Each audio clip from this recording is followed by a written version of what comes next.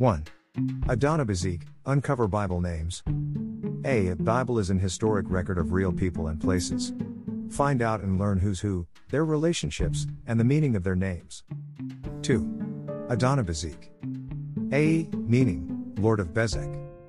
B. Adonibezek was a Canaanite king who, having subdued 70 of the chiefs that were around him, attacked the armies of Judah and Simeon, but was defeated and brought as a captive to Jerusalem, where his thumbs and great toes were cut off.